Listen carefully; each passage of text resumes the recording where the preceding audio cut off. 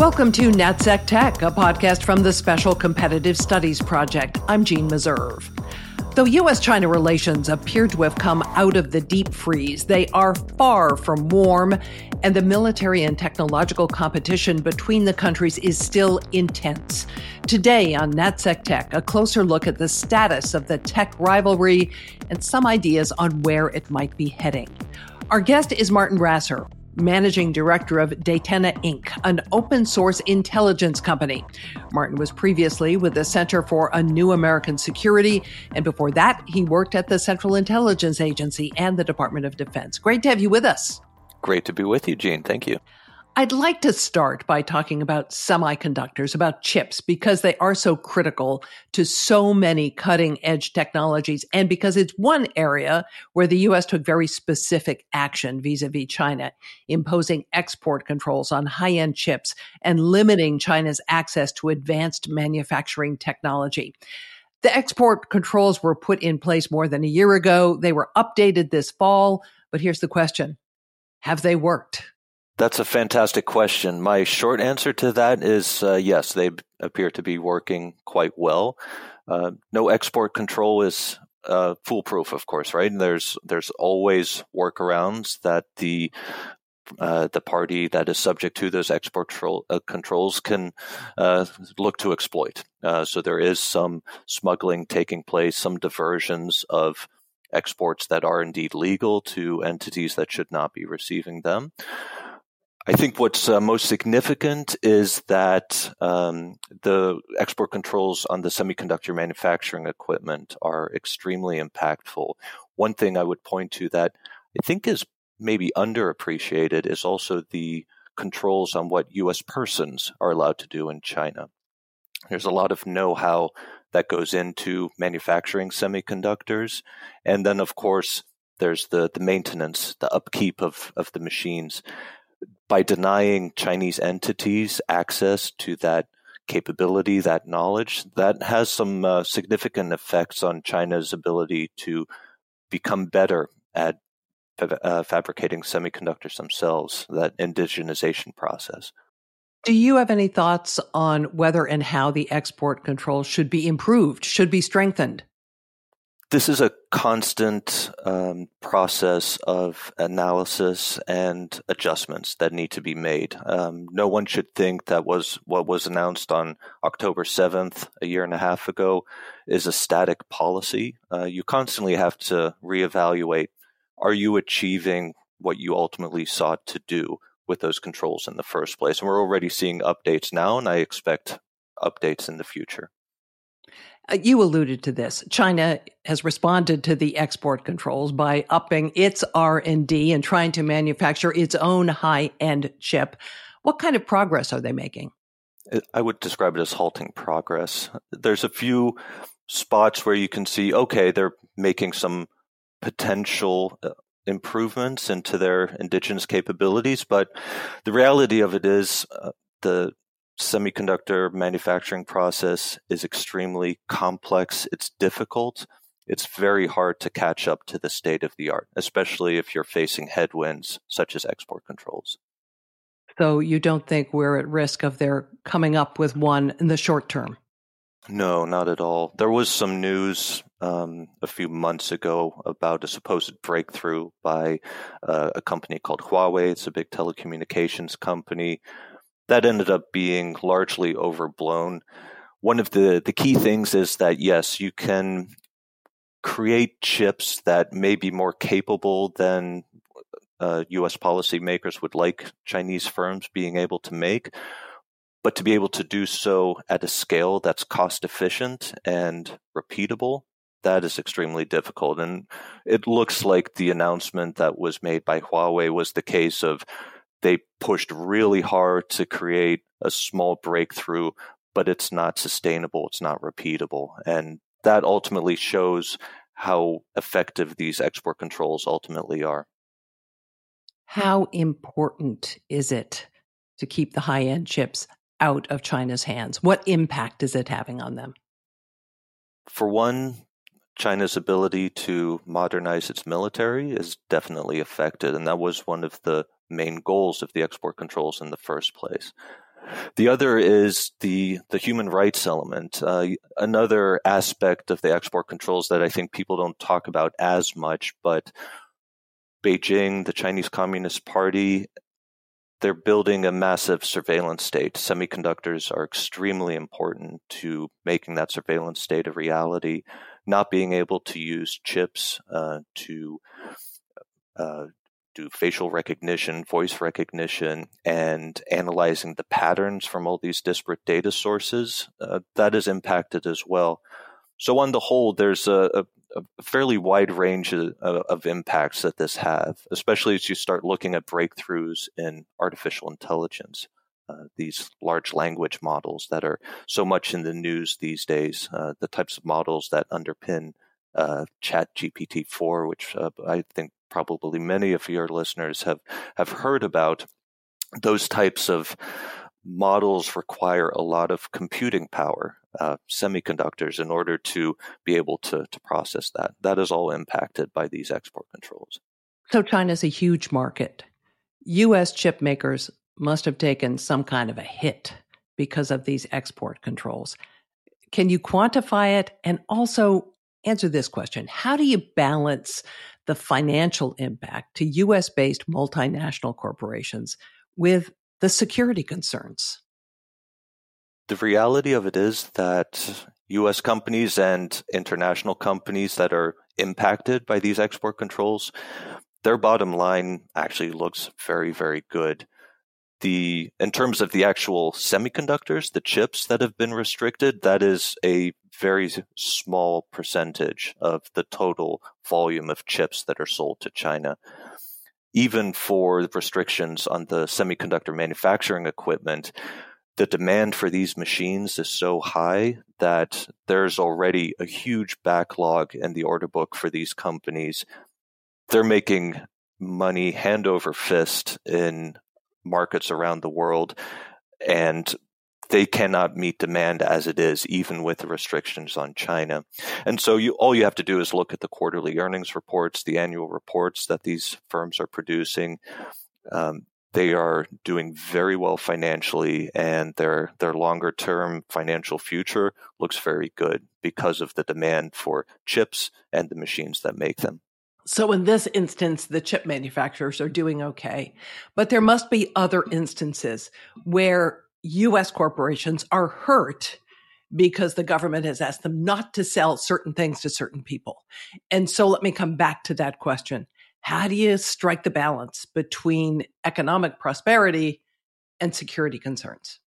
That's a difficult balance.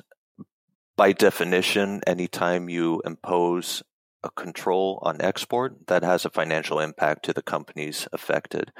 NVIDIA, in particular, a major chip manufacturer, is impacted by these restrictions. There's specific kinds of chips called graphics processing units, GPUs for short, that are subject to these controls. So certainly NVIDIA is losing revenue on the sales of specific chips.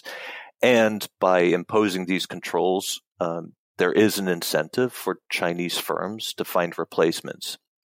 And now in this case, there's no foreign alternative to these chips. So the answer then is to try and make them yourselves. This has proven to be extremely difficult, but yes, there is the possibility that eventually Chinese firms will catch up and be able to make chips with the capabilities that they can't access now. And that would have a longer-term impact on NVIDIA. So then the goal for a company that is affected by these export controls is to continue pushing on the state-of-the-art themselves so they always stay a step ahead of the competition. China restricted the sale of certain critical minerals to the U.S. after these export controls were put in place. Has that had a significant impact? So far, no. Germanium and gallium were two specific minerals that sales were restricted. There has also been some restrictions on processing technologies for rare earth minerals across the board. Again, the amount of leverage that Beijing has to respond tit for tat to the export controls imposed by Washington, The Hague, and Tokyo is nowhere near at the same level.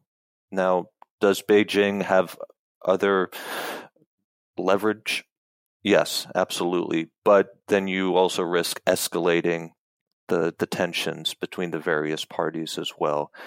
The challenge in this whole technology competition, ultimately, that's what this is that unlike with the Soviet Union during the Cold War, the US and Chinese, but in particular the Chinese and European economies and South Korean economies are heavily intertwined.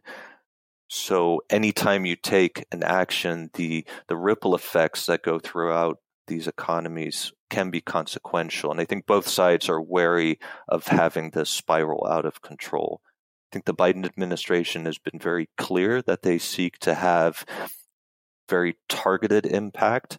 They don't wish to see a complete decoupling between the Chinese and U.S. economies. They don't see that being in either party's interests, and I think most of our allies would agree with that stance as well. Meanwhile, the U.S. passed the CHIPS Act with the aim of bolstering U.S. production and reducing U.S. reliance on foreign manufacturers. How would you evaluate the implementation of that so far? The implementation so far has been very good. If you just look at the people that are working in the CHIPS office at the Department of Commerce, the U.S. government has attracted some of the best and brightest in the field to execute the CHIPS Act. So that's great news. It's very good to see.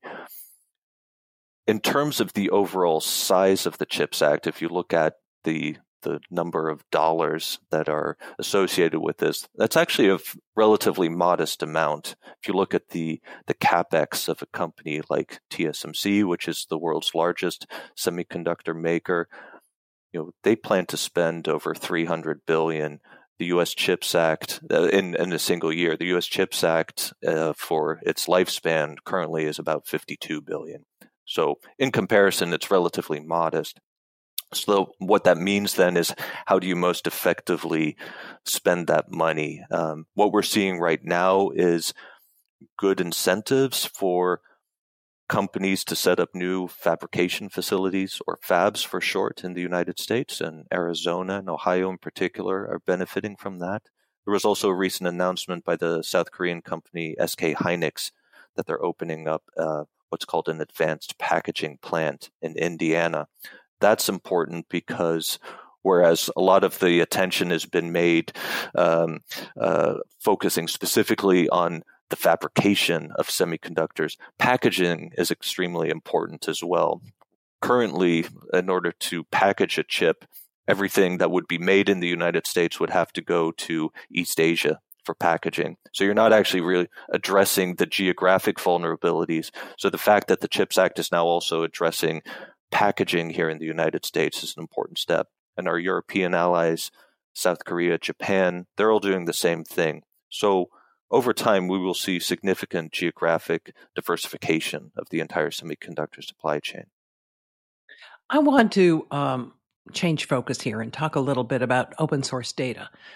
Your firm works with that. Explain what kinds of data you're examining and what kind of conclusions you're able to draw from it. Our data set is what we call techno-economic intelligence. So based on the information that we have collected and continue to collect, we have quite comprehensive understanding of China's technology innovation landscape, the military-civil fusion ecosystem, and a good understanding of how Beijing's policy directives translate into activities in China's corporate ecosystem, as well as what universities and research institutes are doing.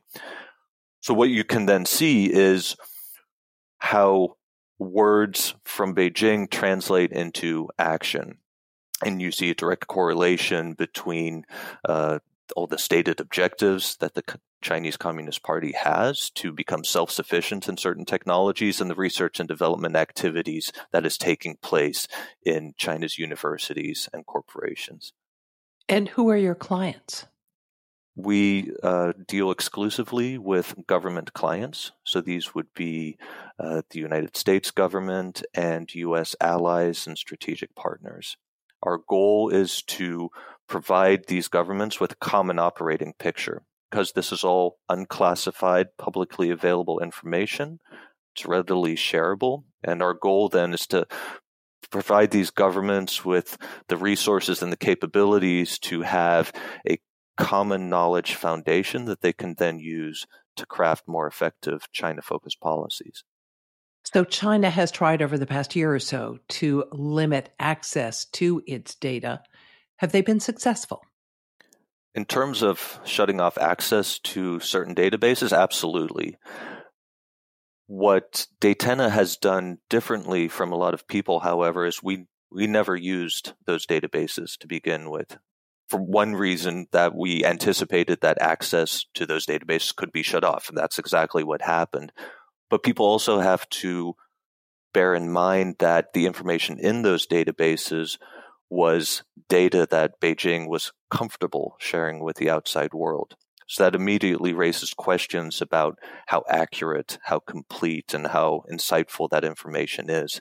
So that's why we at Datena, we go to the primary sources for all this information, such that the information is in our platform is in effect the same information that's at the fingertips of policymakers in Beijing. Meantime, I'm sure the Chinese are collecting data about the U.S. and its allies, correct? Absolutely. And there was just a hearing on Capitol Hill very recently that lays out how China approaches that. There's a heavy emphasis on illicit collection, and it's a huge problem, not just for the United States, for our allies in Europe and in the Indo-Pacific. A lot of this technology competition, the strategic competition, is ultimately a struggle to understand the other party better than they understand you. And that's one of our goals, just to make sure that U.S. policymakers in allied countries have the best available information in order to make the best decisions possible. How would you rate our collection of the data, our U.S. collection of the data, or your firm's collection of the data against the Chinese? Are they much more effective? Well, speaking from my experience in the U.S. intelligence community, the U.S. is very, very good. The Chinese have gotten a lot better in recent years. They're also willing to do a lot more to get information. I'm talking about espionage, cyber attacks. It's a big problem for private industry here in the United States, and it's difficult to defend against. People like Chris Wray, Jen Easterly, they've raised the alarm bells, and people are paying attention. I think people are getting smarter about this now. But I think there's an underappreciation of the power of open source intelligence to add to what we know from our intelligence agencies. And part of it is a mindset shift, right? And Mike Morrell was on your program not too long ago, and he made the point that we have to shift from the mindset of, well, if it's not collected by us, we don't want to touch it, right? We have to go from not collected by us to proudly found in open source. That's one of my goals at Datena. Data, of course, feeds AI systems, another major area of competition with China. The U.S. is judged by many to have the lead in AI right now, but is China nipping at our heels? China has very good capabilities in certain areas of artificial intelligence. I'm thinking in particular of facial recognition, gait recognition. A lot of the capabilities that go into building the surveillance state, China is very capable at. Where Chinese entities are not as good is in applying AI-enabled systems in a business context, for example. Just because the incentives aren't there. The Chinese government is spending money on uses of artificial intelligence that frankly aren't all that palatable in open democratic societies. So that's a distinct difference there. Then there's also the overriding focus on security and control that the Chinese Communist Party has. So for large language models like ChatGPT-4 type capabilities, for example, there's a lot of fear in the corridors of power in Beijing, where they're severe restrictions being placed on companies doing that type of research in China. That's a big strategic advantage for the United States in that regard. If they do surpass us in AI, what are the implications? Many leaders around the world have commented on the power of AI to transform society. It's a huge enabling technology. The term surpassing, it's difficult to describe exactly what that would look like. I don't think there would be one country that dominates all aspects of AI. You'll have pockets of excellence in different parts. But on the whole, artificial intelligence will do a lot to transform societies. It will propel economic growth. It will make things we do today much more efficient, more cost-effective, and it will open up capabilities that we're only just now starting to fathom are even possible. Obviously, the more capable you are across the spectrum of artificial intelligence, which is a very vast sphere, the better off you'll be. The key for the United States is that we keep investing, keep researching, and keep developing. And the recommendations that the National Security Commission on AI put forward, for example, provides that blueprint. And that's what we should be following. And I think we're doing a pretty good job at that so far. There's talk right now about open source AI models. First, give us a thumbnail of what an open source AI model is and how important do you think they are? There's a lot of debate on that front right now, where there definitely is value in having publicly available knowledge on certain types of AI research, because you can share ideas efficiently, you can build on the ideas of others. So there's a lot to it. It fits very nicely in how Western open democratic societies do science, do engineering. So there's a lot of positive there. The risk then, of course, is people that you don't want having access to that information can see it as well. Balancing open scientific exchanges with protecting what needs to be protecting is very difficult. And we're seeing that not just in AI, but in semiconductors, computer programming, just scientific research across the board, biotechnology, quantum information science. I think that's ultimately one of the biggest challenges for our policymakers is to figure out where to strike that balance. And that balancing point will be different for different scientific and technical disciplines because the risk factors are different for each one. That alone makes science and technology policy so critically important for U.S. economic security and U.S. national security. And that's also one of the reasons why people are rightfully concerned that our policymakers don't always have a very good understanding of everything that's involved. And that's why SESP is such an important organization, because they help raise awareness of what the issues are and are raising the level of literacy in these various topics. You have argued that the U.S. should embrace a whole of society technology policy. Explain what that is. Everything that the United States does should be tied to a broader goal. Because of what's at stake, it's essential that we take a whole of society effort to do it. And that means investing in education. That means investing in research and development, particularly basic R&D. That's a function that government should primarily fill, because corporations won't naturally do that themselves, because the return on investment typically isn't very good. It's risky. Government needs to step in and do that. Governments often need to set strategic goals. Where do we want to be as a society 20, 30 years down the road? Government leaders are well placed to set those objectives, and you have to harness industry and academia to help make that happen. Again, I'm not suggesting that we have a top-down directive like you see in authoritarian countries such as China and Russia.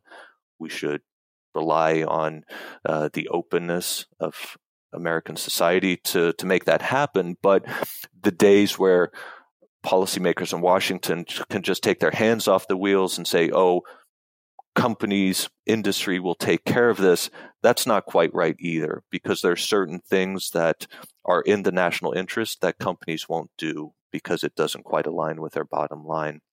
That's why you're seeing a renewed focus on industrial policies such as the CHIPS Act to incentivize companies to do things such as building a fab in Arizona that they would not have done on their own because it is more expensive.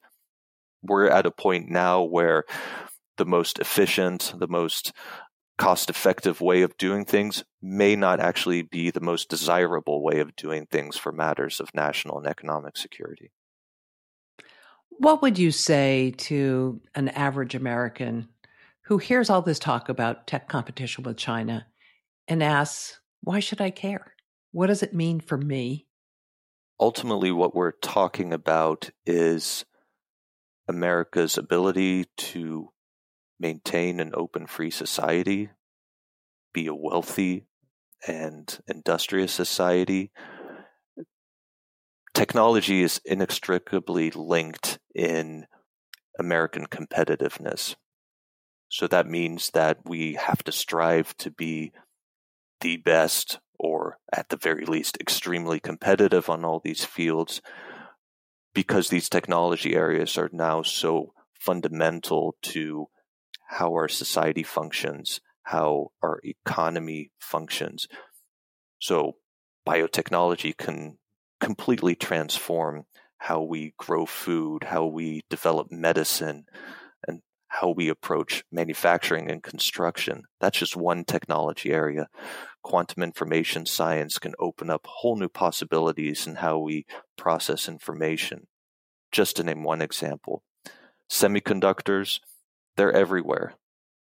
Our economy, our society cannot run without semiconductors. So we have to make very sure that we can make them, we can design ever better ones, and that we have the supply that we need to keep going. So it's so cross-cutting and so fundamental all at once that we cannot afford to fall behind, because if you do, then you're beholden to others, and then you don't control your own destiny anymore. And I think as Americans, that's the last thing we would want to see. So that's why ultimately I'm very optimistic that we will get these policies right. It'll be in fits and starts. I think it was Winston Churchill that said you can count on America to do the right thing after all other options are exhausted. That's kind of the point where we're at, but we're moving in the right direction. And that ultimately is encouraging to me. Martijn Rasser, Managing Director of Daytana Inc., thank you so much for your insights today. It's great having you with us. Thank you so much, Jean. It was a real pleasure. A reminder that the inaugural AI Expo for National Competitiveness is coming up on May 7th and 8th at DC's Walter E. Washington Convention Center in conjunction with the Ash Carter Exchange on Innovation and National Security. Go to scsp.ai/expo for more information about sponsoring, exhibiting, or attending. This has been NatSec Tech, a podcast from the Special Competitive Studies Project. I'm Jean Meserve. Thanks for joining us, and take care.